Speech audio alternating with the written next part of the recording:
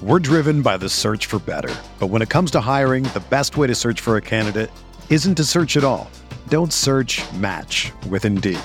Indeed is your matching and hiring platform with over 350 million global monthly visitors, according to Indeed data, and a matching engine that helps you find quality candidates fast. Ditch the busy work. Use Indeed for scheduling, screening, and messaging so you can connect with candidates faster. Leveraging over 140 million qualifications and preferences every day, Indeed's matching engine is constantly learning from your preferences, so the more you use Indeed, the better it gets. Join more than 3.5 million businesses worldwide that use Indeed to hire great talent fast. And listeners of this show will get a $75 sponsored job credit to get your jobs more visibility at Indeed.com/Blue Wire. Just go to Indeed.com/Blue Wire right now and support our show by saying that you heard about Indeed on this podcast. That's Indeed.com/Blue Wire. Terms and conditions apply. Need to hire? You need Indeed.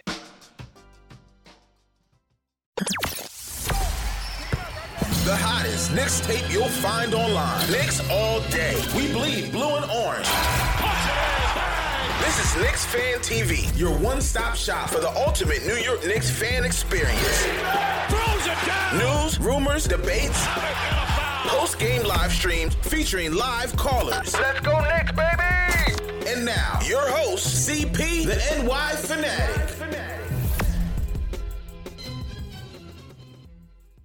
Here we go. On tonight's episode of Knicks Fan TV, we're going back to the draft talk. And we're going to take a deep dive on Devin Vassell with special guest Corey Taliber from the Hardwood Herald. We're also going to talk a little bit about Zach LaVine, the pros and cons of a potential Zach LaVine trade to the Knicks. We're going to talk to Corey about that, a little Tom Thibodeau, and of course, taking your phone calls. Phone lines are up 657-383-1509. So let's get right into it. Salute to Knicks Nation.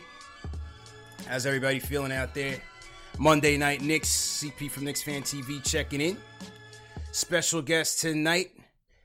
He goes by the name of the Hardwood Herald, Corey Taliber. Corey, how you doing, man? I'm chilling, man. How we doing? Doing all right. You know, a little rainy night over here in New York, but you know, it could be better, could be worse, man. But let's get into it because you've been doing these NBA draft breakdowns for past couple months lately, and I was definitely feeling a lot of them. That's why I wanted to invite you onto the show. And your recent edit was on one Devin Vassell. Yes, sir. Now, he's a guy with, you know, the acquisition of Tom Thibodeau. He's a guy that has, fallen on Knicks fans' radars as of late.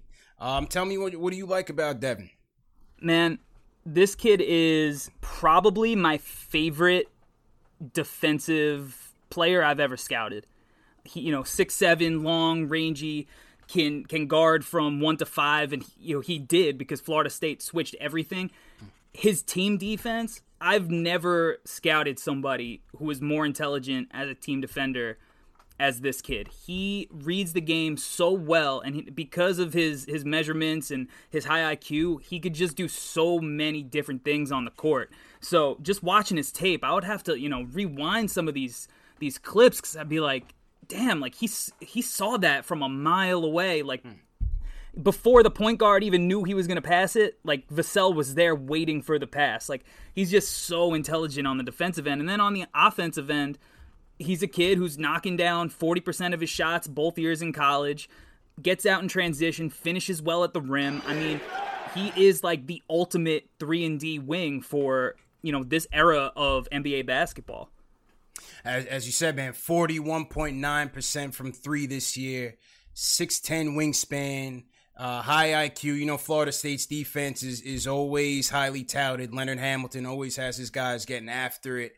I like this kid's skill sets, man. I like this kid's skill sets as a rangy, guy that can get out there, block shots, rebound, get out there on the break, and then, the 3-point percentages. That's a nice look for a 3-and-D player in a Tom Thibodeau style type of system. And look, you mentioned Tom Thibodeau. This kid, to me, like when I watch him, I see a modern version of Luol Deng. somebody who could, instead of shooting the mid-range like Luol did, he's a guy that steps out, just extends his range a little bit, but he plays within himself. He doesn't force shots. He doesn't turn the ball over, average less than one turnover a game. He waits for the game to come to him on the offensive end. And then on the defensive end, he's going to be a guy who you want him to go check the Paul Georges of the league. He can go check, Shai Gilgeous-Alexander. He can check, some power forwards in the NBA, and then in spurts, he'll switch on centers. So he's a guy that is, if he went to the Knicks and Thibodeau was his coach, Thibodeau's going to love this kid. And I could see him putting him in that Luol Deng role and just patiently waiting for his offense to grow. But from the jump, he's going to be one of the smartest defenders on whatever team he goes to. And I think that's key. If Tibbs is going to come in here and implement that strong side defense, you're going to need a guy that's going to be able to rotate to that weak side fast and have that length. To get out there and get into the passing lanes. And I could see, you put him in a lineup with a Mitchell Robinson, with a Frank to close. I don't think Frank is going to start next year, but a closing lineup, a defensive lineup of a Mitch, a Vassell, a Frank, a RJ out there. I like that. That's a nice athletic lineup out there that can really get after it on the defensive end. Yeah, and you know what? Like, putting him next to RJ. RJ's a guy who I want to see the ball in his hands more. I want to see him create more. And Vassell's a guy who doesn't need the ball in his hands all that much. So you put him next to RJ, he's going to fit in seamlessly there. And like you said, you put him with Frank and Mitchell Robinson, you got potential to really just have clamps, lockdown defense. And what I love about Vassell, is that not only is he such a smart team defender, like you said, he gets in the passing lanes. He gets his hands on, he serves as a rim protector. He averaged 1 block a game. Mm-hmm. So many times he's just waiting at the rim, perfectly timing. He's chased down blocks in transition. He's a kid that, you put him with those guys at the end and you don't have to worry about him. He's going to do his job. What do you think he needs to work on at the next level? I think that it's going to take a year for, he shot 40% from 3, but it wasn't on like crazy volume. If you look at where his release point is when he shoots the ball, he kind of like puts it way over his head and it's almost like he chucks it. Now it goes in, but I think that when he has to stretch that out a little bit, a couple of feet to that NBA line, I think there's going to be an adjustment period.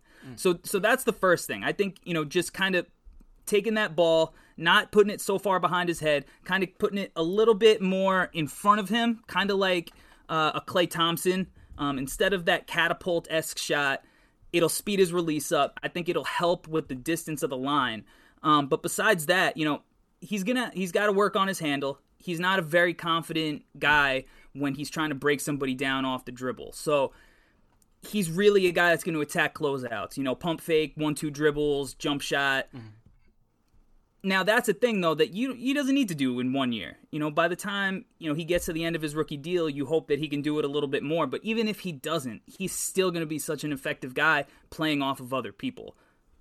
What do you think about the free throw attempts? I'm looking at the free throw attempts. I see like 3 a game. I compare him. I'm looking at him and Okoro kind of like neck and neck as those, Okoro not necessarily a 3, but definitely a defensive guy, but such a slasher, right? Okoro leaning more towards about 5 free throw attempts a game. Well, what do you think about, Vassell there? A little bit light, or do you think that's just how Florida State was using him? Well, like I go back to his ball handling. I think it's hard for him to create and get to the rim. He is also a little bit averse to contact. He shies away from it instead of going into it. When you go through my breakdown, I show a couple of examples where he's trying to go up and under instead of, through his man. And if he did that a few more times a game, he would get, that efficiency would be even higher. I have him ahead of Okoro. I love Okoro. I think if you combine them into one guy, it would be the ultimate player because Okoro does have that ball handling. He does have the ability to play make, put him in the pick and roll. But, his jump shot's rough. His jump shot's really rough. And to me, it's going to take a lot of work for him to, have teams guard him out there. And if they're not worried about him as a shooter, I think it's going to, hurt him when he does have the ball in his hands because people are going to know how to cover him. They're going to go under every screen. Yeah. And so that's why I like Vassell more, because he's just going to fit anywhere seamlessly. Okoro's going to be a guy that, depending on where he goes, it's going to, I think, that's how it's going to impact his effectiveness. I almost look at him as kind of like an OG Anunoby from Toronto, where, he went to like a veteran team that he can kind of play behind guys. His expectations weren't nearly as high, and he kind of grew into his role, worked on that shot slowly. I'm worried that if Okoro goes too high to a rebuilding team, that they're going to look at him as a guy that kind of needs to produce more than I think he's going to be capable of on the offensive end to get going. I think that's, a dangerous thing when you're drafting potentially in the top 3, and then if there's some bad luck, towards the back of the top 10. But Vassell's a guy that's going to fit in anywhere, man, and that's what I love about him. Yeah, Okoro with the shooting scares me, especially when you're going to pair him with RJ. The free throw shooting even more abysmal. You can't have the two guys shooting in the 60s. I mean, even Vassell's only about 74%. Yeah. Has improved from his freshman year to his sophomore year, but the free throw shooting definitely needs to improve as well, in my opinion. 100%. And like you said, though, the 70% or 74%, whatever, it is, he's only getting there a couple of times a game. So part of that sample size is low. Maybe if he got there a couple of more times, that would be a little bit more comfortable, get it up to high 70s, maybe low 80s, whereas Okoro definitely has a little bit more of an uphill climb to kind of fix that jumper, where Vassell, he's proven it pretty much everywhere besides the free throw line that he's an above average shooter in every area of the court. It's it's going to be interesting, man. Where would you slot him in terms of the draft? I mean, right now the Knicks have a 50% chance of picking between 7th and 8th. I look at him as more of a 7-8 type of guy. Some of the mock drafts I've seen have him like later on in the teens, but I feel like with Walt pairing with Tibbs on the staff, if they want this kid, they may jump up and get him. Yeah, I think he's definitely more in that 7-8 range. If he lasts to like 10, 11, 12, that's like a no-brainer steal to me. I wouldn't be shocked if he hopped into like the top 5.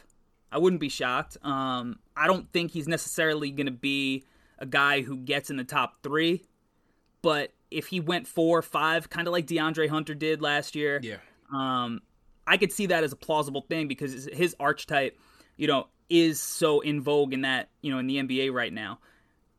It might be a little bit of a reach up top just because the other guys have, I think, a little bit more potential. I've seen some people say maybe Vassell has a little bit of like Paul George potential, but I think that handle is so underdeveloped at this point that that's really a stretch. So I think that 6, 7, 8 range really is like, that's his sweet spot. That will be interesting, man. The Knicks fan, obviously we're looking for that star power.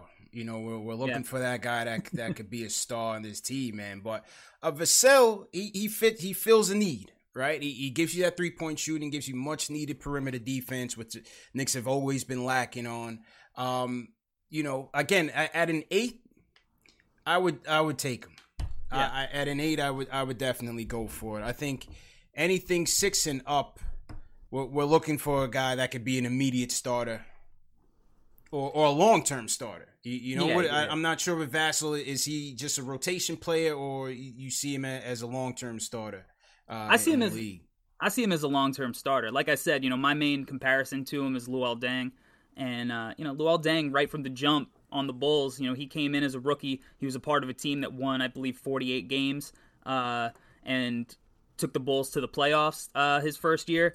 He came in with a couple of other guys, Ben Gordon, Chris Duhon, kind of guys who knew how to play, had some pedigree. So it's not like he did it by himself, but he went on. He was a couple of time All-Star, and I could see that as Vassell's ceiling, where he could make an All-Star game or two at some point in his career. It might not happen until year 6, 7, 8. Where he just so happens to make it in a down year. Maybe he's at like 18, 19 points a game, and has first team all defense kind of year.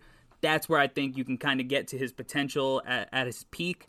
But he's definitely going to be a long-term starter in this league. I look at a guy like Jarrett Culver for Minnesota, who went so high because of all this potential, and then you look at he can't shoot the ball, but he's a defender, but he can't shoot. Like Vassell's the opposite of that. He could shoot and he could defend. So he's a guy that you put him on that Minnesota squad, he would have started and played major minutes from the jump and helped them. I don't see any scenario where he fails. I think along with like Onyeka Okongwu, he's probably one of the two safest guys in the draft. Yeah. Yeah, I mean, listen, his coach Leonard Hamilton compared him to Clay. I mean, hey, if he could reach that ceiling, sign me up. But you know, the coach is always gonna hype his man up. But hey, yeah, that's lofty comparisons, man. That's a lofty comparison. He's that's a little OD, but you got to talk up your guys, right? That he's got to get those next recruits in. Absolutely, man. Let's go to the phones. JJ from Brooklyn in the building. JJ wants to talk Vassell. How you feeling, bro? How you guys doing? How's everything? Good, man. How you doing, bro? Good. Yeah, so Vassell, I remember, I told you about him, probably like a month ago how much I liked him. And like you said, I think it just depends what's too early. I think top 5 is too early. I think that's a little bit of a reach. But before to like 7, 8, 9, I have no problem taking him. He's the main reason, like you guys said, he's a perfect fit next to RJ. He doesn't need the ball. He defends. He could shoot. So to me, that's why it's a perfect fit here. I think it's a great fit if he could snag Vassell in the draft, man. Yeah, I agree and appreciate the call, JJ. I mean, listen, obviously we want that point guard. We have a lot of needs, right? We need that point guard for sure. But again, a guy like this, we also got to be thinking defense with Tibbs here. Because, his defense is only going to be as good as the horses that you put out there. And like I said, a guy like this that has the length, the athleticism, the awareness, the IQ, man, we just don't have savvy players on both sides of the ball. So I think this guy would fit right in if it's around that, 6 to 8 range for the Knicks. Yeah, no doubt. I mean, from an outsider perspective who lives and was raised, born in New York, but as a Bulls fan, I just want to see all my friends happy again. The Knicks, the classic Knicks move is like go for the home run guy. But depending where they draft, like you don't always need a home run. There's other ways to get that, to get the RBI, to get that base runner in. Sometimes it's a base hit. Sometimes you got to get those guys who are they're going to get a double, a base hit. And if things go right, maybe they're a triple, And Vassell's one of those guys who, like, there's no boom bust. He is going to hit. And you just wonder how hard he works to get to his peak. But even if he doesn't reach his peak, he's still going to be a good player. So, I think that from an outsider perspective, as long as the Knicks are in that 6, 7, 8 range, he's a guy that they have to consider. Yeah, I agree with you, man. Salute to everybody in the chat. Hit that thumbs up button for you boys. CP from Knicks Fan TV checking in here. Special guest, Corey Taliber from the Hardwood Herald. Salute to everybody in the chat. Phone lines up, 657-383-1509. Definitely want to shout out who's in here. Robert Parrots, what's going on? We got Chans, the Admiral Simmons in here. Appreciate Chans. Ernesto Duverge checking in from Miami. Shout out Haymaker737. If you guys are new in the chat, leave a hashtag new, and we will shout you guys out. JJ Hands TV, salute to you. Welcome to the chat. We got my guy CP the Artist in here as well. Make sure you guys hit that thumbs up button for your boys. Corey, man, Bulls fan from New York. You slipped that one in on us, man. It's all good, man, because I appreciate your insights anyway. From a Bulls fan perspective, you saw Tibbs in his heyday. Yep. What did you think about the move? I thought it was the perfect move, man. I completely understand people that wanted Kenny Atkinson. He would have been a great choice too. But for me, Tibbs is like the embodiment of like that New York gritty dude. He's married to the game. He's literally not married to anybody else but basketball. And he lives, breathes it. No one's going to work harder than him. And he's going to get every inch of potential out of the team. Now the Knicks just have to figure out their roster. Because if the team's potential isn't that high, Tibbs could get everything out of it, but there's a ceiling. So they just got to work on figuring out the roster. And that's going to be, on Leon and West to figure out. And hopefully, like I said, I want to see my friends happy. Hopefully they figure it out and give Tibbs guys that, are going to work for him. And he gets a lot of slack for his experience in Minnesota, but let's be honest, the Timberwolves hadn't made the playoffs in 13 years? I'm saying you got to give credit for turning that around, man. It's Minnesota we talking about here, man. Just because it didn't end up in a championship and things went south with Jimmy, like, he still got them further than anybody had gotten them since Kevin Garnett. Oh, wow, it's true. So to say that he failed in Minnesota, I don't necessarily think is fair. Could he have done some things different? Of course. And he's a guy that, like I said, he studies so much. I don't think he's going to have so much pride inside of him that he's not going to work on, his weaknesses.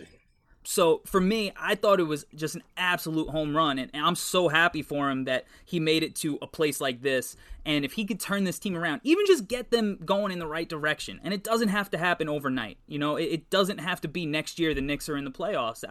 Any just signs of improvement, I think, are going to be is going to be great for the city. It's going to be a positive. And as you said, man, I can't see a guy like this not learning from his mistakes.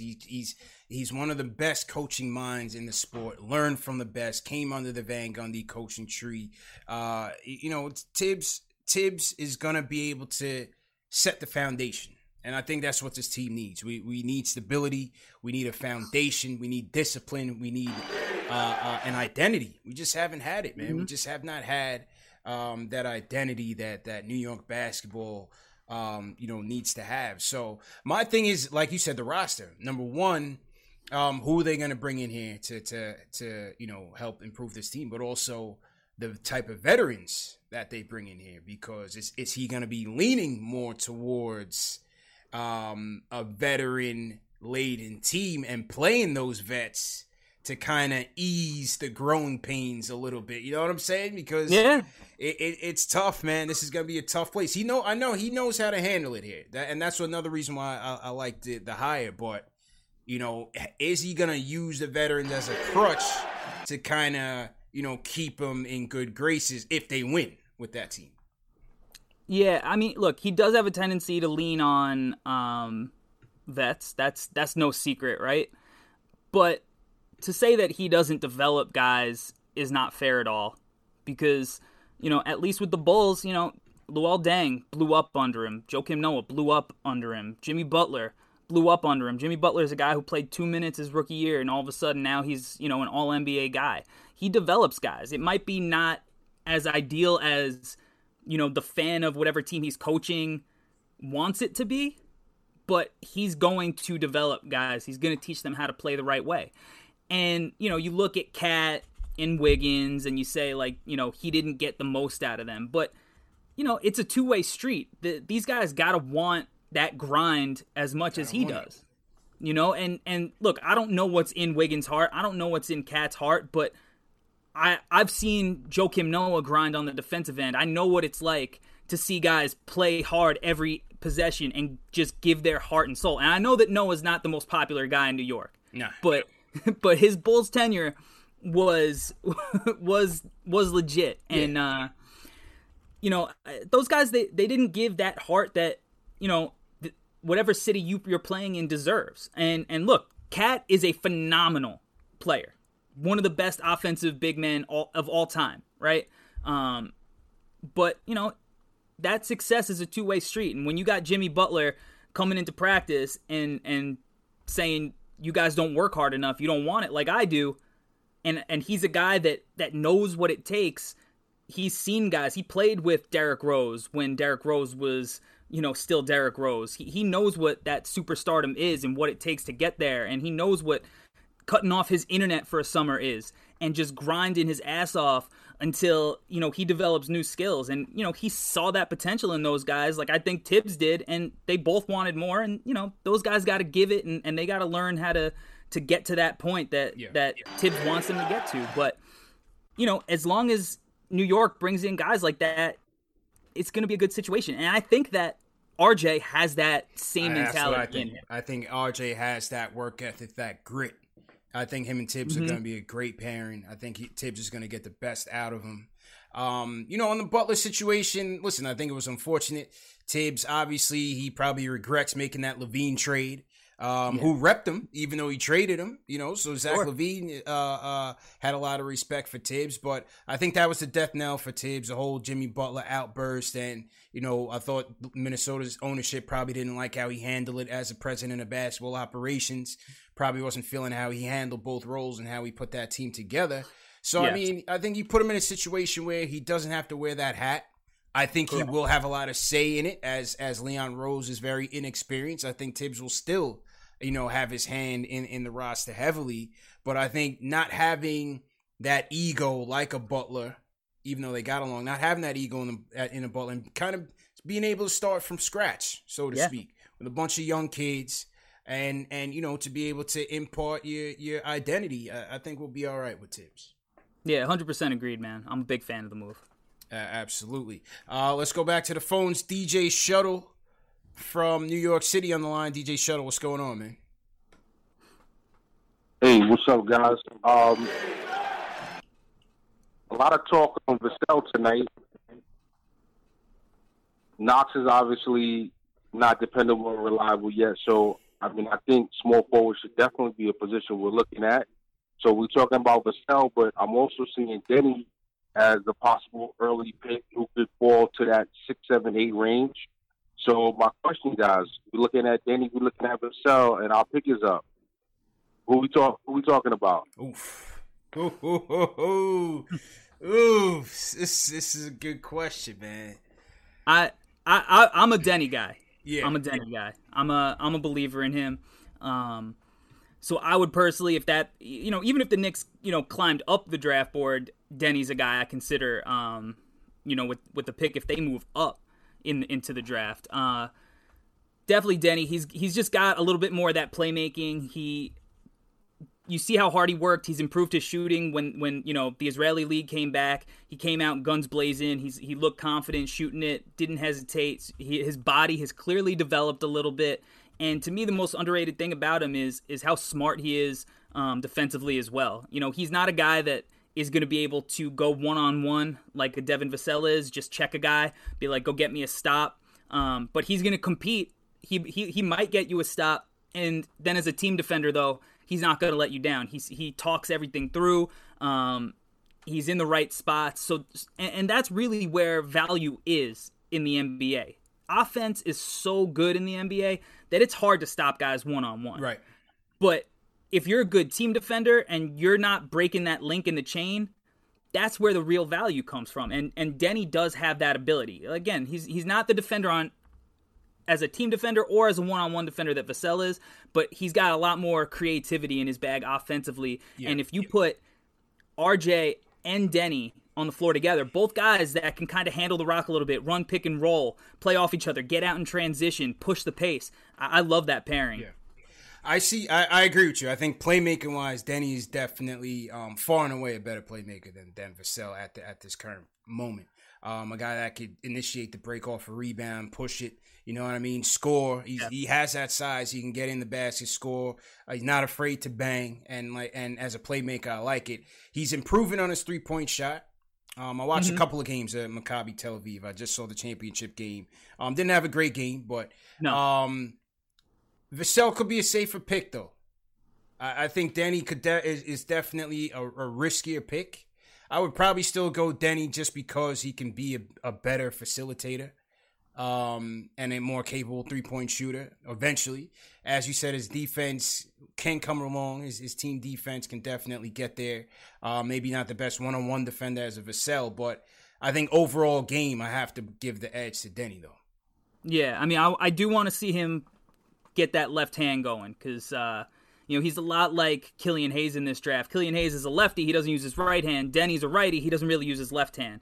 So I do need to see him work on that a little bit more, but I have no doubt that he's a hard worker because, it's noticeable that he worked on his shooting during the quarantine period. So he's another guy that he's a winner. He won at the U20s. He won in the Israeli league. He's a guy who played professionally in the Euro League for a couple of years already. With him, my only concern, especially in a city like New York, is I don't want people on talk radio to see like a European kid and think he's going to be the next Luka Doncic. Spotlight is going to be on. I had a scout on earlier this year who didn't compare his game to Luka, but his overall awareness, just his feel for the game, he compared to a Luka Doncic. Yeah, and I don't disagree with that. He has an awareness and an understanding of the game that's definitely up there. I think Luka's another level, but Luka's just more skilled. He's a better shooter. He is a better ball handler. And because he's a better ball handler, he can make, passes and reads that Denny can't necessarily always make because he's so right-hand dominant. Yeah. But you do see that Luka come through sometimes, like when Denny's in transition or he does get to his right hand off a pick and roll. He whips that ball to the weak side corner. He makes advanced reads, and he does have that Luka to him, and that's why I'm concerned that people are going to compare him to Luka, because Luka's a guy that in his second year at 21 years old just put up 30, 10, and 10. Facts. You can't compare anybody to him. He's a one-of-a-kind player, man. He's definitely a one-of-a-kind player. Salute to everybody in the chat. Hit that thumbs up button for you boys. Let's see what people in the chat think. New Yorker says, I think Denny wins. He's taking Denny over Vassell. Let's see who else. Pranab says Denny has a high IQ. Definitely. Let's see. Raw Hebrew Remnant says Denny would not even start on the Knicks. I think he would. And the last caller mentioned Kevin Knox. Kev is in an interesting role right now. He's in an interesting predicament because depending on where the Knicks go in the draft, if they go with Denny, if they go with Vassell or Koro, Sadiq Bey, depending on where they are, and with the bevy of cash that they have to spend in free agency, where we still need perimeter shooting, and you have guys on the market like a Bertans, like a Gallo, who's maybe more of a 4 at this stage in the game. But Kev's role, who himself is not really set at the 3 or the 4, Kev's role could be impacted again by this offseason. So Kevin Knox really has to step his game up, because I don't know if Tom Thibodeau's going to wait around for him, man. Yeah, for sure. I actually still believe in Knox a little bit. He clearly has a skill set and a skeleton of a skill set that you could see a good player in. It's just going to come down to knocking down shots, and hopefully, with all those threes, man. Hopefully, with all this time off, that's an area of his game that he's just in the gym grinding away, because it looks pretty. It looks good when it goes up. It's just got to go in, and then he might play a little bit of 4 too, right? And he's got a frame, a body, and the athleticism that he should be a good defender. So maybe Thibodeau comes in and gets the most out of him and turns him into a guy that can defend 3s and 4s, get out in transition, knock down open shots, take away some of the bad habits that he has, clean him up, and turn him into a productive player that makes you think, like, this is a guy that was the right pick where we took him. I hope so, man. Like I said, I got hope for him too.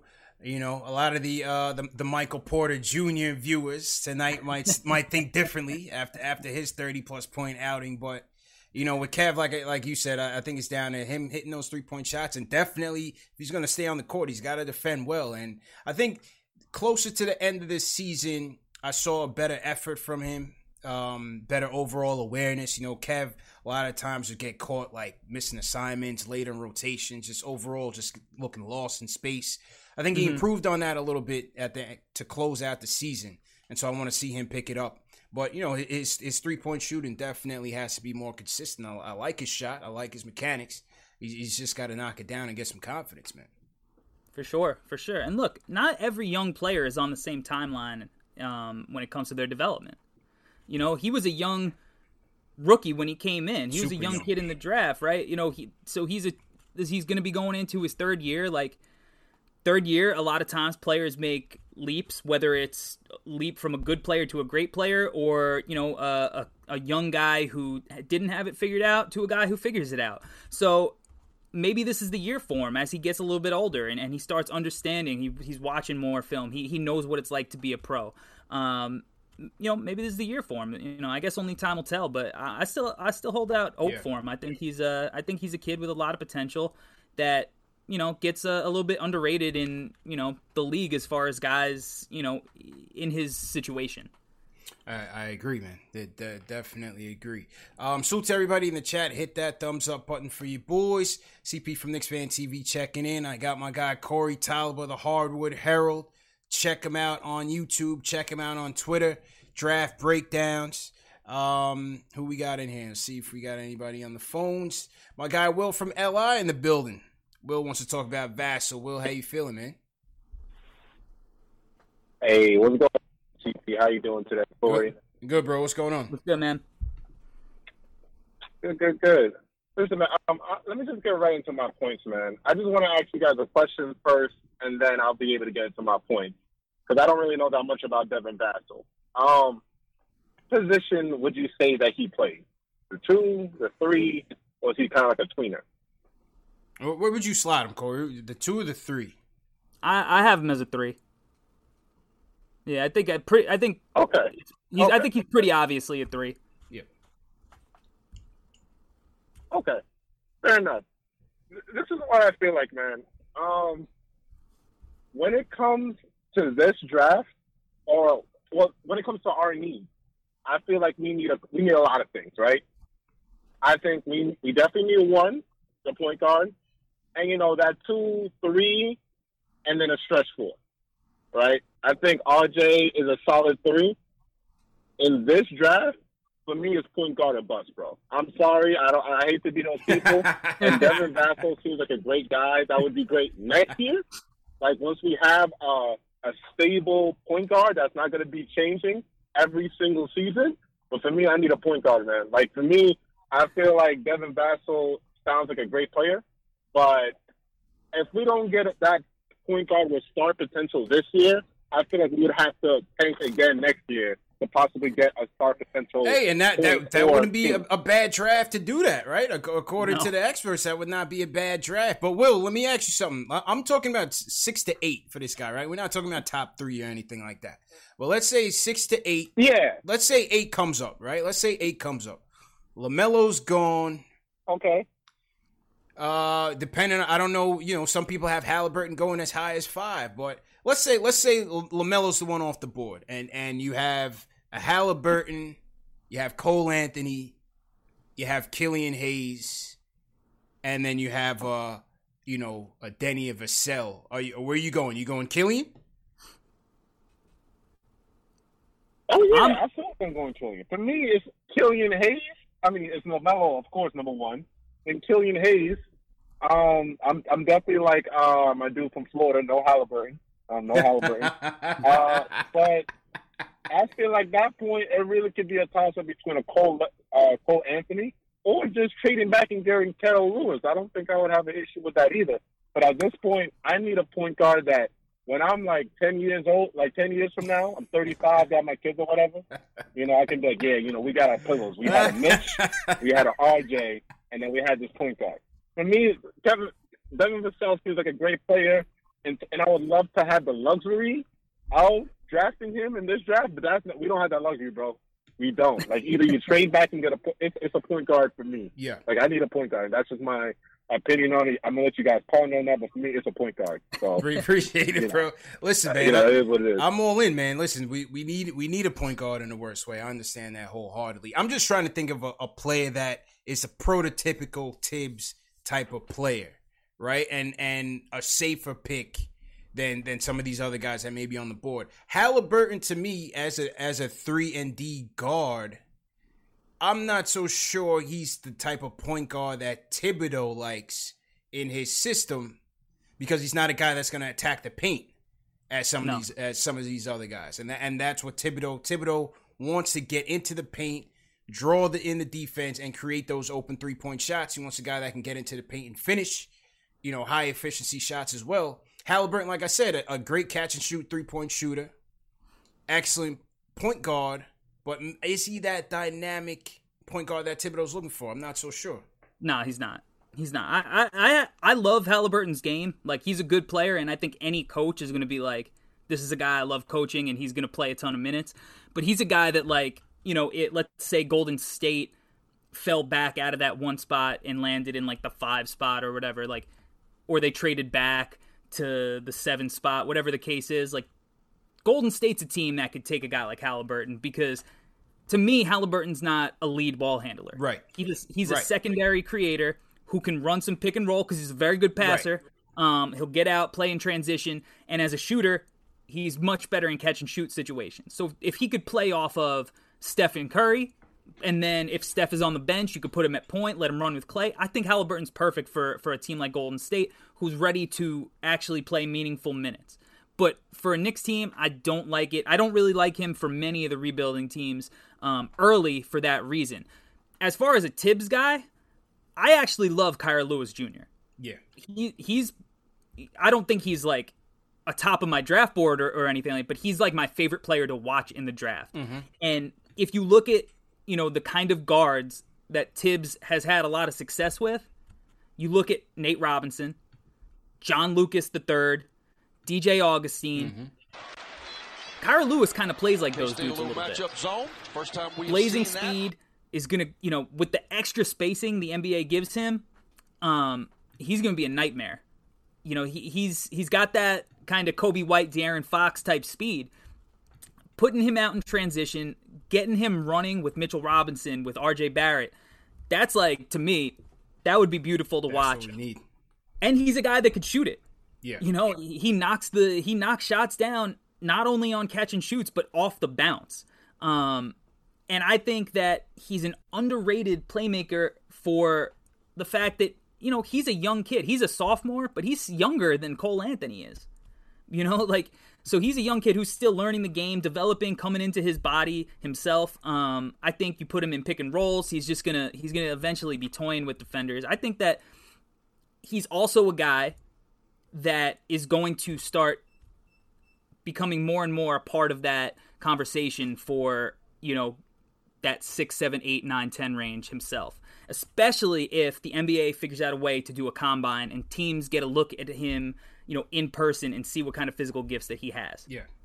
Could go up. And, there's certainly the extended playing time certainly helped a guy like a Denny. I'm wondering if they do, like you said, if they do implement a combine, how some of these guys' stocks kind of change. And, Lewis, from some of the mock drafts I've seen, is within the teens range. I'm just curious to see if Leon pulls that trigger, whether it's to trade up, to go get a LaMelo, or to trade down and get more value in a draft that many consider to be not that talented.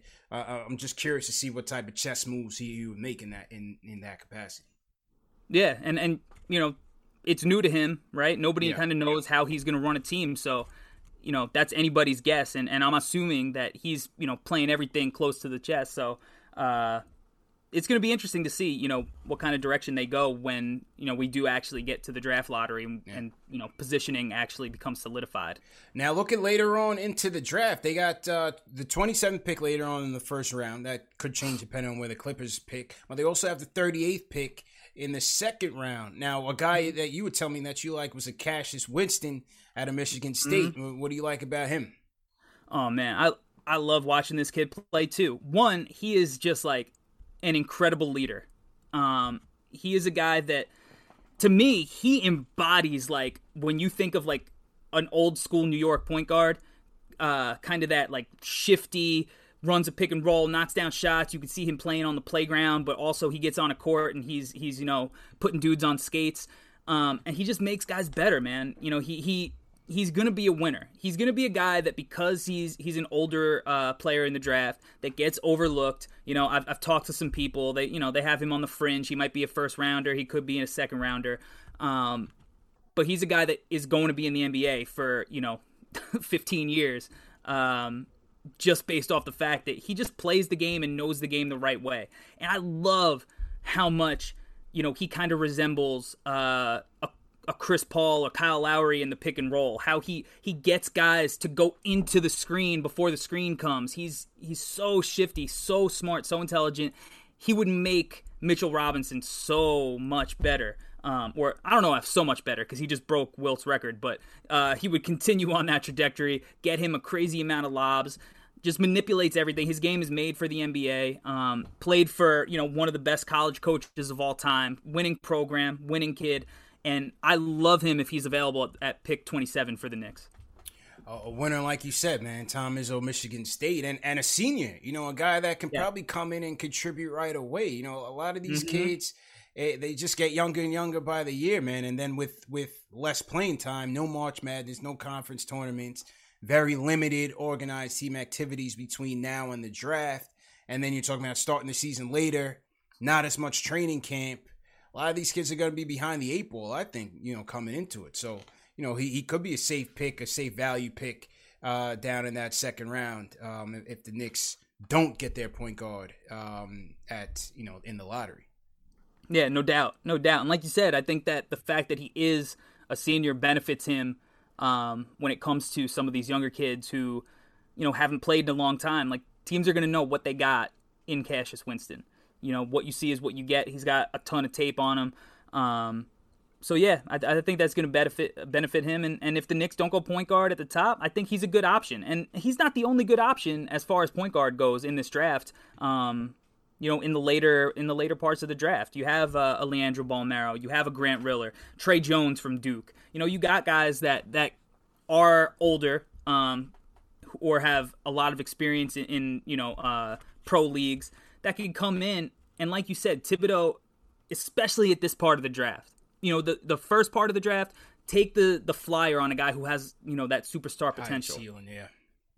At this part of the draft, if you're looking for a guy that's going to play for a Tom Thibodeau, you might need that guy who has a little bit more experience. I don't know if Thibodeau is going to love playing an RJ Hampton.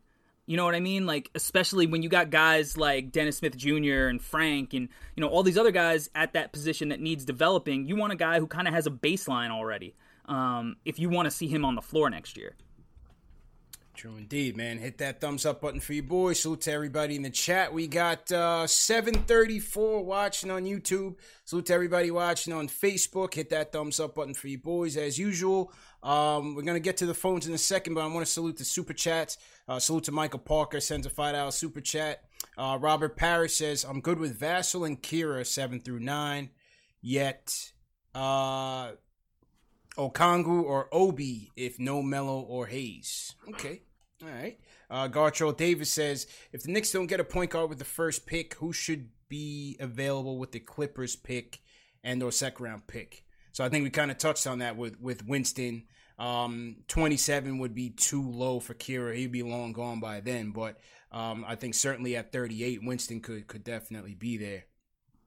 Alan Berman sends a super chat. He says, the real test for Tibbs is going to be how he handles LeVar and all three Ball brothers. This is happening. What does LeVar say? He speaks it into existence. Speaks it into existence, man. Oh my God. Oh man, I don't know if I can handle that, man. JJ Hands TV says, what about Denny at the point? I don't know if they would run Denny full time at the point. Nah, you can't run Denny at the point full time. Like I said, he's not Luka. Luka. Yeah. Park City Dion, what's good, Dion? He says, if the Knicks fall to 7-9 and LaMelo and Killian are gone, would you trade that pick and Randall with nothing else for LaVine? You're a Chicago fan, Corey. Yeah, I'm not taking that. I'm not doing that. You're not doing that. No. Not doing that. I don't know. Just like the Knicks, the Bulls have new management, so I don't know how they feel about LaVine or, a guy like Hayes or whoever's at that spot. Yeah.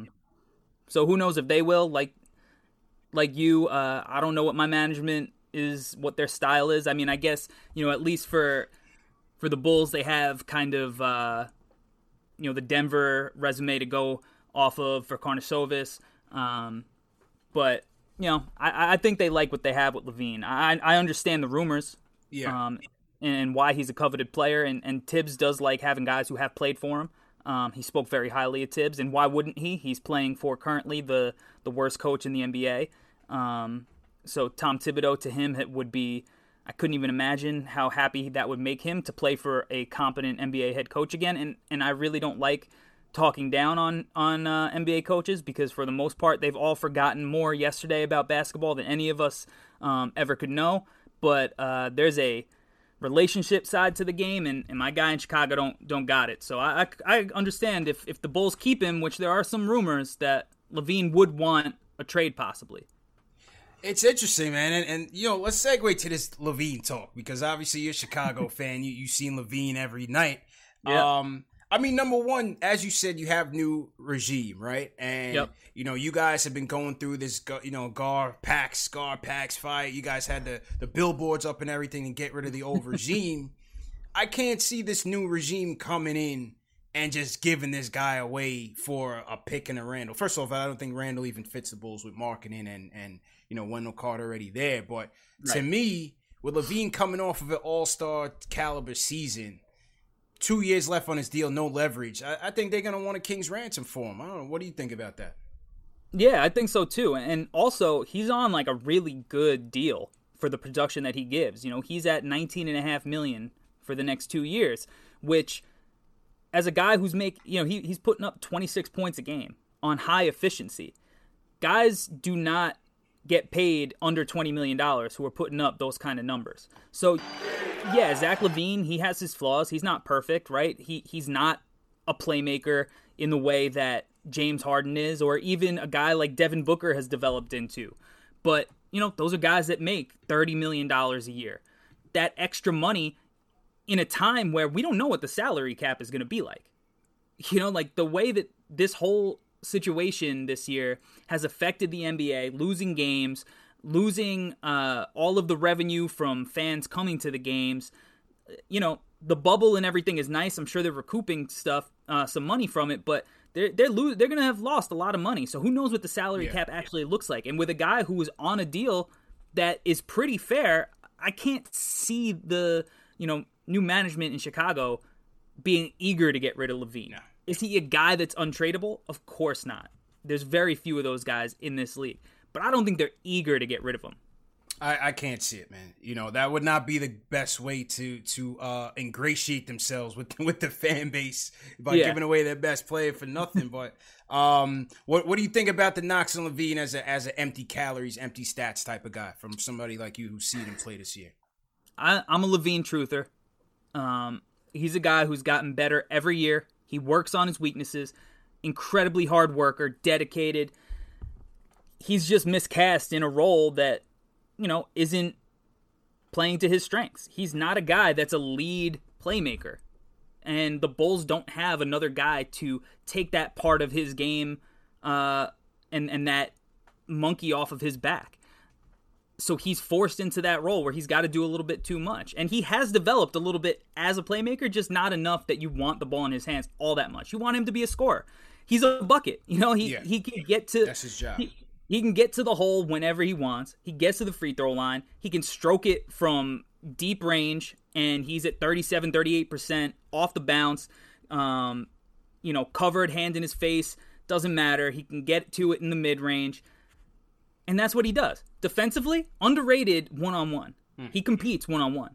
But, he does lose focus as a team defender off ball. And that's a knock on him, right? And like we said before, you could be a good one-on-one defender, but if you don't have that everybody connected team defense mindset, then those knocks are going to be fair on you. So that's fair, and I get that, but I think that, he's looked at as this empty calorie guy because the wins haven't come yet, but he hasn't been in ideal situations. He went into Minnesota with that team, got traded when Thibodeau came. He just as easily could have been a guy who went to the playoffs with Jimmy, played off of him if Minnesota had put Wiggins in the deal instead. And then he went to Chicago, coming off an injury, and now has had 2 years where he's gotten better each year. And, the Bulls just have underperformed, but I don't think it's his fault. I think it's, a lot to do with how the player development on the, from the staff just hasn't kind of gotten the best out of everybody. Like, Lauri Markkanen went backwards this year. He's a guy that averaged 19 and 10 in his second year in the league, and all of a sudden he goes backwards. Wendell Carter's a guy who showed off his rookie year that he could pass the ball, run dribble handoffs, even stretch the floor out, and he's not allowed to play make or shoot threes this year. I mean, Thad Young, a veteran who's been a winner in a ton of situations, is stuck in the corner, when he's a guy that historically has been successful close to the basket, I mean, it was just like, how are you going to succeed when you're trying to fit all of these square pegs into a round hole? Mm-hmm. Yeah, and you know, the way you characterize LaVine is kind of playing above his role is kind of how I saw the Knicks with Randall. You know, kind of having to be that guy. And he's just not that type of playmaker that's going to make the team better. You know, with LaVine, you know, nasty numbers, man. 25 points per game. He's a bucket, as you said. I like these stats. Some of these that jumped out at me. 38% on threes on 8 attempts. So the volume is definitely there. 30% usage rate is high, but 5th in effective field goal percentage among the 13 players with a 30% usage rate or higher. You know, that put him in the 80th percentile. But, you know, the playmaking stats in the clutch, man, 33% field goal percentage, 4 total assists in the clutch stat this season, man. And it's just, you know, Knicks make a trade for a guy like that. Again, I'm always thinking about, you know, R.J. Barrett in mind. Because, listen, the Knicks spent the number 3 pick on this kid. You know, this is not just a second-round pick that you got lucky on like a Mitch. Like, you have to be invested in RJ's success. And you bring a LaVine in here, and I think it's RJ playing that young role, standing in the corner. And I just don't think that's the best way to you know,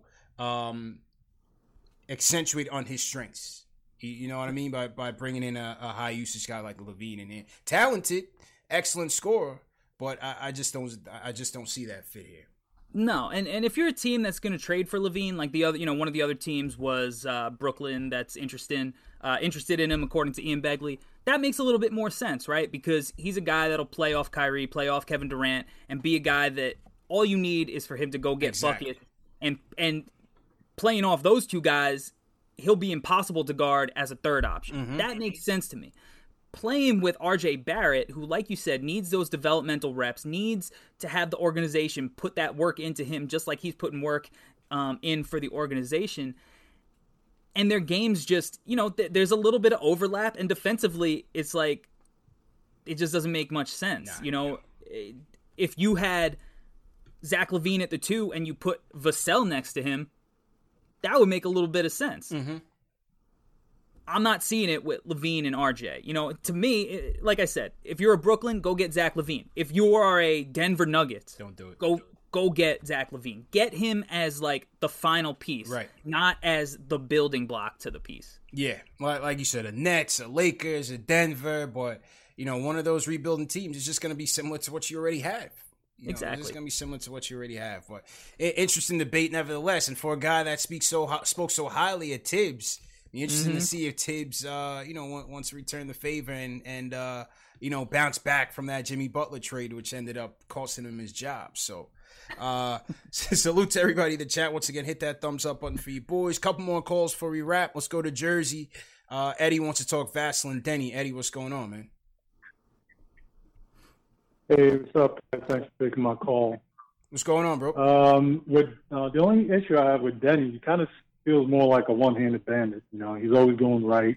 He's hard right every time. He did improve his shot a little bit, but I'm just not really sure about him in the NBA if he actually translates. You know, and then also a lot of times with the NBA, like a lot of the young kids with the NBA, it's like the game is like so fast for them. Like when they're trying to play defense, they just like look really lost. So one thing that was really interesting, I was watching a game, one of the NBA games a few days ago, and Kyle Quinn, I can't remember who he plays for. Philly. But it's a playoff team he's playing for now. Kyle Quinn plays for Philly. He plays for the 76ers. Yeah, I mean, he was, you know, he's a great player. I liked him when he was here, but watching him on a playoff team, I kind of realized, like, he actually should be getting only garbage minutes, because when he was out there on the floor, he looked extremely lost. It looked like he couldn't even keep up amongst bench players. So it's so I think the Knicks really should be careful and just be careful who they draft, right, and make sure they're getting players that are sure, that are going to be kind of like a sure thing, that can keep up with the game, that know how to play the game. that are smart enough. And so that's why I'm not sure about Denny, because he just, every time all his highlights I see, he just if he's not taking a shot, he's going hard right, every time. Even the layups are with his right hand. So that's the only issue with him. With the guy Vassell, he seems pretty interesting, the guy you guys were talking about. So he seems really interesting. He can shoot. His handle seems okay. I mean, I've seen him actually go with both hands into the lane. So yeah. But, one thing I am confident, at least with this team they have now with Thibodeau, combination of Thibodeau, Perry, and the guy from Utah, I definitely think they'll be able to get the draft right. So, I'm not really too worried this year about it. And then the other thing I just want to say, one last thing I want to say, I think we really overhype the point guard situation. Look, you need a good point guard. Don't get me wrong. You need a serviceable point guard. But you don't need a superstar point guard. You don't need a Chris Paul or, if we had a Chris Paul, I'd be great. I'll be elated, right? But you don't need a Chris Paul to make the playoffs in this league or even to be competitive and give people something to watch, right? So I just think sometimes, so I'm not a Melo or bust kind of dude. If we don't get Melo, it's not the end of the world. We just kind of have to stand pat for what we're doing and just keep moving forward. That's all I got to say. Appreciate the call, Eddie. All right, so Eddie's looking for a more safer pick in the draft. I agree with you. They got a hit on this one, especially Perry, man. Perry with the Knox pick and how MPJ's looking, how Shai Gilgeous-Alexander's looking. Not a good look for his record. So hopefully with Will Perrin coming in, some of these new advanced scouts that they have here, we gotta get this draft right. We definitely got to get this draft right. On the Chris Paul thing, listen, obviously it's not Chris Paul or bust necessarily with me. I just look at him as a player. Look at his impact on OKC. I mean, that's all you have to look at right there. I look at him as a guy that can help us get on the right track to learning how to win and be a true leader on this team. Now, contract is heavy. He's getting up there in age. His durability was probably an aberration this year. Probably got lucky in that regard. We'll see how it goes past that. But again, I just see him as somebody that could help really set the table for this team, and that's the type of guy the type of veteran that the Knicks need. I wasn't feeling Peyton's contributions. I think Peyton is a solid backup, and that's all he's ever been, and that's fine. That's fine. Peyton knows his role, and he can play it well, but just not as a starting point guard for this team. Yeah, you said it, man. You said it. What do you think about Fred VanVleet for the Knicks? Yo, Fred VanVleet, man. 36 points tonight for VanVleet in the restart. 7 for 12 from downtown. 12 for 12 free throws. On my last show, I had him as in my top 5 free agents to pursue. Top 5 realistic free agents. I didn't put in Ingram. I didn't put in AD or anybody like that. Realistic. Obviously, pending what they do in the draft. Right. But if they don't get that guard in the draft and they're averse to trading for CP3, if it's a reasonable deal, I'm not creeping up on 20 for VanVleet. If it's around the 15 for a couple years, a guy that can defend well, shoot the 3, dribble penetration, has to finish a little bit better, but has shown the propensity to play big in big spots. It's a gamble, but I think, again, at the right price, I think I would entertain it. I think the Knicks fan is leery of it because we've been down this road. I think some people see him as a guy that won't perform here on this big stage, might crumble. Some people see that Toronto situation as tailor-made for him. Mm-hmm. And I don't really see him leaving Toronto, but what do you think? Yeah, I doubt that he leaves Toronto as well, but I guess, if somebody's dropping the bag, you got to take it, right? There's only so many times you can get paid. I don't think he would crumble in New York. I mean, you saw how he performed on the biggest stage in the NBA Finals. So I think he has the mentality, and especially because, he's one of those guys that was overlooked his whole life. And he's got that underdog, that grit, that hard work, that mentality that I think New Yorkers, appreciate so much. So for me, at the right price, like you said, and the right price might be available this year based on, like we said, the uncertainty with what the cap's going to look like going forward. So maybe he's an option that is in that 15, 16, maybe $17 million range. I mean, I don't know how many people are bidding on him. But I figure Detroit's going to be looking for a point, probably in the draft. Yep. I don't know what you guys think about your current situation. It's not great, but I think that the plan is probably to save cap space for 2021.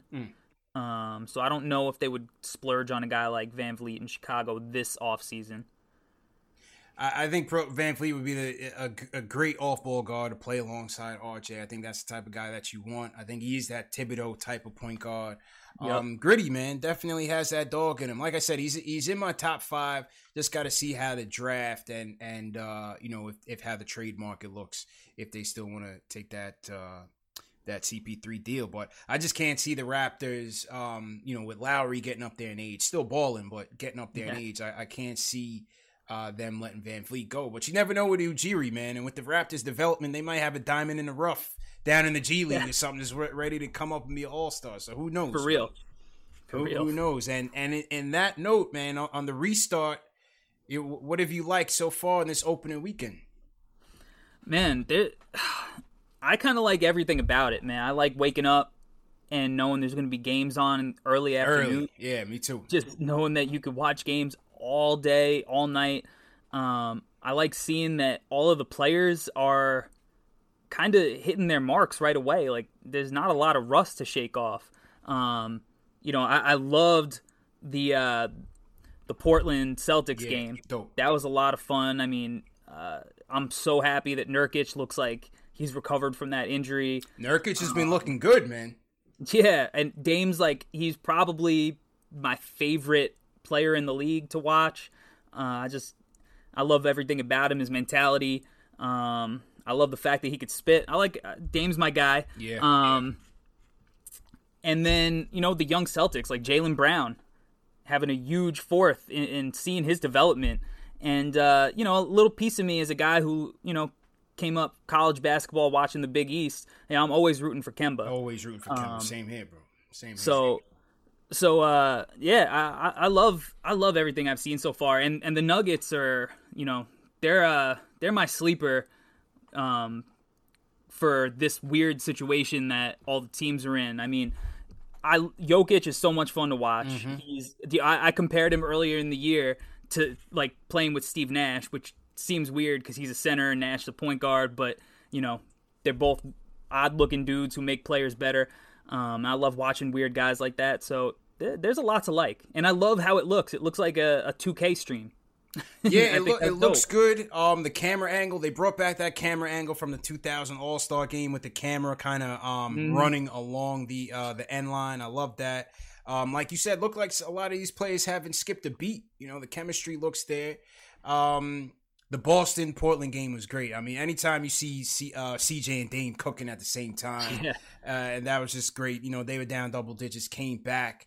But as you said, man, Jaylen Brown has really been stepping his game up, him and Tatum. I had Boston as my sleeper, but I'm not so sure with Kemba's knee. I'm not so sure. I think because I felt like this was his stage. Kemba has never really been in this position where he's actually on a good team.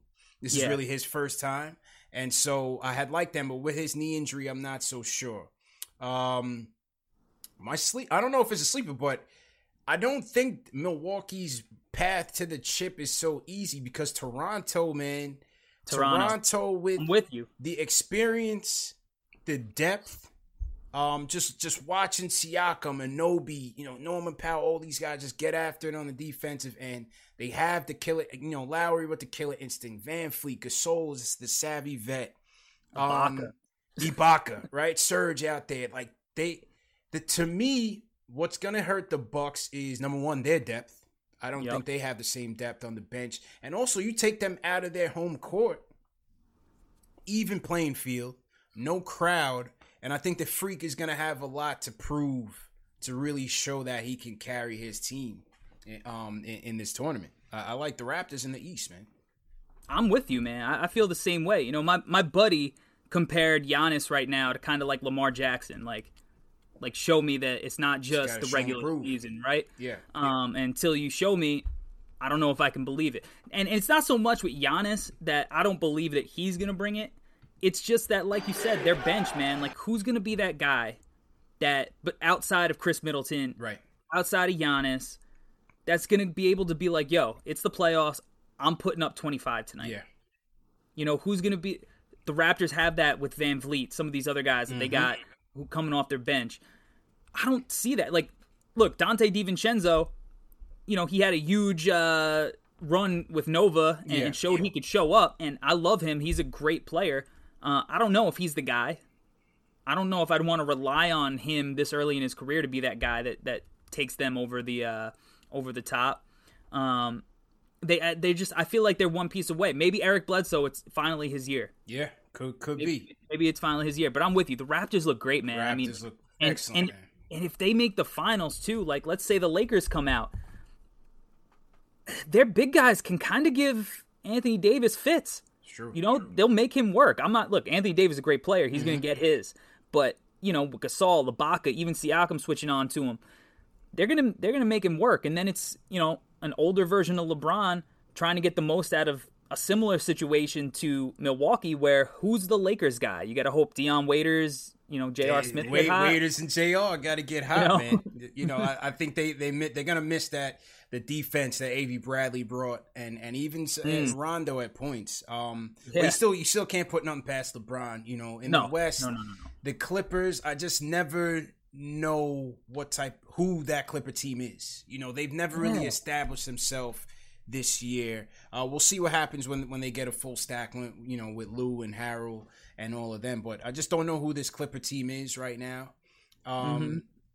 You know, watching Porzingis, Hardaway, and Trey Burke drop 90 on the Rockets was tough to watch. But that was a good game, though. You know, not a defensive game, but that was a good game. And Brody and the Beard look like they got something to say too. So it's gonna be very interesting, man. Yeah, man. I'm stoked. It's, you know, basketball is back. I couldn't be happier. You know, I love grinding college games, international games out. You know, it's a lot of fun to me. I love cutting up the clips of all these prospects, but you know, at my core, I love the NBA game, and I'm happy that, you know, after months of it being gone, it's back. It's back in the summer. It's just, it feels right. Yeah. It's an interesting time indeed, man. Salute to everybody in the chat. Once again, hit that thumbs up button for you boys. Let's go to 2 quick calls before we close it. My guy Jay from Florida in the building. He's AKA the anti-Halliburton. Jay, what up, man? Bro, you know I had to call in because y'all was talking about Halliburton, bro. Oh, my God, bro. Ain't no way Tibbs has drafted Halliburton to run his offense, bro. No way in the world. It's not happening. The last man I'd pick to run point guard for the New York Knicks is Halliburton. You know what I'm saying? Run it up. I want y'all to hit that thumbs up for your boys. Run it up. Corey, I like your videos, man. Your videos are high. I like your videos. Listen, bro. That, Cole Anthony, if we 6 to 8, we got to pick Cole Anthony. He's from New York. He can handle the pressure. Look at Dennis Smith. You can see Dennis Smith body language. We can't be picking these kids from the South to come to New York and ball. Dennis Smith be pounding and his shoulders be down. Knox be pounding, his shoulders be down. With a cat like Cole Anthony or Coro, they play hard, man. We don't got to worry about they motor. You know what I'm saying? Back to what you were saying last show, CP, about free agents. I'm not paying Van Fleet, right? I'm paying Jeremy Grant, because if you put Mitch and Jeremy Grant on the front line, that's madness, nice. Yep. Right? Ramps. That's defense for years, bro. You know what I'm saying? That's what I'm putting with Mitch for the next 10 years. Yeah, man, we got to get this right. I'm trading the picks for Melo, too. I'm trading the picks because the Mavs ain't going to be trash for the next 5 years, bro. The Mavs going to be hot. Yeah, so I'm trading 21 and 23, 21 pick, and I'm getting in on Melo right now. Because Tibbs ain't losing no 50 games, bro. Tibbs is going in to try to win. So trade all the picks, get Melo, get Jeremy Grant, Patrick Williams at the end of the first round. We got to start looking at them cats for FSU. Look at Isaac. Look at everybody come out of FSU. They ball hard. They play defense. You know what I'm saying? Let's get Patrick Williams at the end of the first round, and let's run it out, man. I'm done. Right. I'm out, man. Y'all stay good. Appreciate the call. Hey, Jay's my guy. He's always a good call. He's the anti-Halliburton, man. And I'm with him. He's putting all his chips in the middle of the table for Cole or LaMelo, man. That's a good plan. He had a good plan.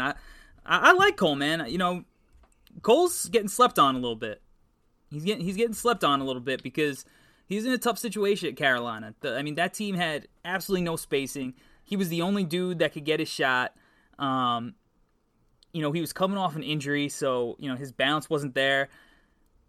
He had to hit real tough shot, like everything he had to work for, man. Yeah. And like I said, you know, with Tibbs, he's another one of those guys that is the kind of scoring point guard that he's had success with. The DJ Augustins, the John Lucas, the Nate Robinsons. He fits that mold a little bit, and like you said, he's from New York. He could handle the pressure. You can't hate Cole Anthony. You can't hate on Cole Anthony at around that pick. I can't get a good read on Cole Anthony, man. I can't, you know, people are like, oh, he's DSJ, he's this, is that. I can't get a good read on him because of the situation in Carolina, not having a good team with him, the injuries on and off. I mean, he had the meniscus tear and all of that. I can't get a good read on Cole Anthony to legitimately say that he will not be a good prospect for this team. Can't do it. Well, that's why he slipped a little bit, right? That's why, you know, you got guys. If you read some mocks, and look, I don't know how much NBA executives put into the mocks, but you look at some of the mocks, you got him sliding all the way to the back of the lottery, and sometimes even like out of the lottery. Mm-hmm. And this is a kid who was being talked about as the number one pick at the beginning of the year, and while that happens, you know, he balled out in AAU, and typically that's a good indicator of success because you are playing those high level guys. But yeah, like you said, it's hard to get a read on him just from the fact that he was in such a weird situation. But he's a guy who pushes the pace. He rebounds. He plays hard. You know that in the NBA nowadays, you know, rebounding's a little bit easier. And when you go after rebounds, especially as a guard, there's value in that. You know, because you could start the break, get out, get easy buckets. So that is something that at the NBA level, you know, kind of projects well for him. And I don't see the DSJ comparisons, though. A lot of people comparing him to DSJ. Somebody in the chat said DSJ with dreads. I don't see it, man. I see him being a smarter player and a way better shooter than DSJ will be. But, you know, time will tell. Time will tell, man. Yeah. Salute to everybody in the chat once again. The closer of the night, as usual, is going to go to Delano. Delano, what's going on, man? Hey, what's going on? How's everybody, man? Good, man. What's going on? What's up, man? Ain't nothing much, man. Salute to everybody in the chat. I know everybody's been speculating, of course. You know, everybody's got their picks. You know, Cole Anthony is somebody that they look at as far as a scoring guard and somebody that can drive the lane, you know what I'm saying, so you can possibly feed off of other guys. Of course, everybody wants LaMelo and Killian Hayes, Kira Lewis. My thing is I just want a starting caliber point guard, and I want to draft one. I don't want to go looking for a Fred VanVleet. I don't want to go looking for a trade for Chris Paul. I want to get one that's young enough to develop alongside of my young core. I don't want to go looking for somebody who already has a plethora of years. I want to be able to develop everybody together, because if the plan is to stick together, then I would like to at least have that core already built in, so that way whoever we get in, you know, the waning moments or whatever the case may be, you know, maybe by, you know, instead of always having to draft by position of need, maybe, you know what I'm saying, we just go for somebody who's just the best fit, you know what I mean? Mm-hmm. I just want to get to that point. So I would like us to, you know, whoever we draft, I just wanted to draft a starting caliber point guard, so we don't have to go looking to pay top dollar for one. Yeah, I mean, listen, man, we've been looking for this since, we haven't drafted a great point guard since who? Mark Jackson? You know, Charlie Ward was decent, man, but he wasn't Mark Jackson. We didn't draft Steph. That was probably the last great point guard that we had. So it's been a while.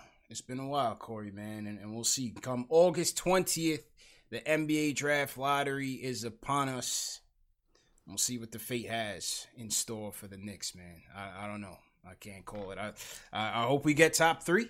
You know, the odds are it probably won't happen. So We'll see, man. We'll see. Got a plan for everything. Yeah, these guys got to have a plan for everything, man. But appreciate the call, Delano. Corey, definitely appreciate the time, man. Let's let me get my outro music on so we can salute you and let's just let everybody know where to find you, bro. Hey, man, I appreciate you having me on. This was a blast. You can find me on Twitter at Hardwood Herald. YouTube, search Hardwood Herald. You can see all my draft videos that I've been doing. Started a morning show, 9 o'clock a.m. If you follow my Twitter, you get a link to it. We talk about the NBA, current events, big picture stuff. Podcast. I do a movie podcast, basketball movie podcast called Nothing But Netflix. We're dropping Celtic Pride tomorrow, but, on the New York tip, we did Eddie with Jonathan Macri at Knicks Film School, and that was a lot of fun.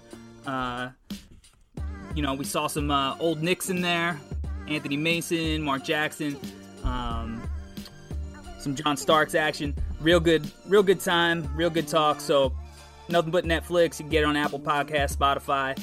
And if you want to check out some of my writing, hardwoodherald.com. Hardwoodherald.com, man. Great job as usual, and great job by all the fans for tuning in. We almost hit 800 tonight. Almost hit 800. Corey, they were coming out to see you, man. Let's go. Almost hit 800. Salute to everybody in the chat. Hit that thumbs up button for you boys. You know the protocol. Definitely want to shout out everybody that sent a super chat in tonight. I want to shout out Kamara Murray as well, bro. Hebrew Remnant, appreciate it as usual. And for those of you that didn't leave a super chat, it's all good. Just support us in other ways. Hit that thumbs up button. Share these videos. Share it on Twitter, Facebook, email, text, whatever it is. Leave a comment. What do you think about the prospects of a Devin Vassell? What did you think about the pros and cons of a Zach LaVine trade and everything else that we talked about tonight? Leave a comment into the chat. And as usual, man, appreciate everybody for tuning in once again. As the world turns, Knicks edition. Salute to all the mods. Thanks for helping out. As usual, Knicks Fan TV, Dave, great job. Prana, appreciate it. Joe Collins, appreciate it. Dalsim25, definitely appreciate it. Nice 718. Kenny Scott, Alex Trataro, Sherwin M, all the regulars that are in here, man. Great job as usual. Check you guys next time. Peace. Whether you're a world-class athlete or a podcaster like me, we all understand the importance of mental and physical well-being and proper recovery for top-notch performance. That's why I'm excited that Unified Healing is sponsoring this podcast. Unified Healing is a new and super innovative global network of wellness centers powered by Energy Enhancement System, or EE System. If you haven't heard of the EE System, you'll want to listen up. This technology promotes wellness, deep relaxation, purification, and rejuvenation. In hundreds of locations across the globe, access to a center is easy and affordable. Interested in experiencing the EE System technology for yourself? Go to unifiedhealing.com/bluewire to learn more and find a center near you. That's unifydhealing.com/bluewire. No material or testimonials on the Unified Healing website are intended to be viewed as medical advice or a substitute for professional medical advice, diagnosis, or treatment. Always seek the advice of your physician or other qualified healthcare provider with any questions you may have regarding a medical condition or treatment and before undertaking a new healthcare regimen, including EE System.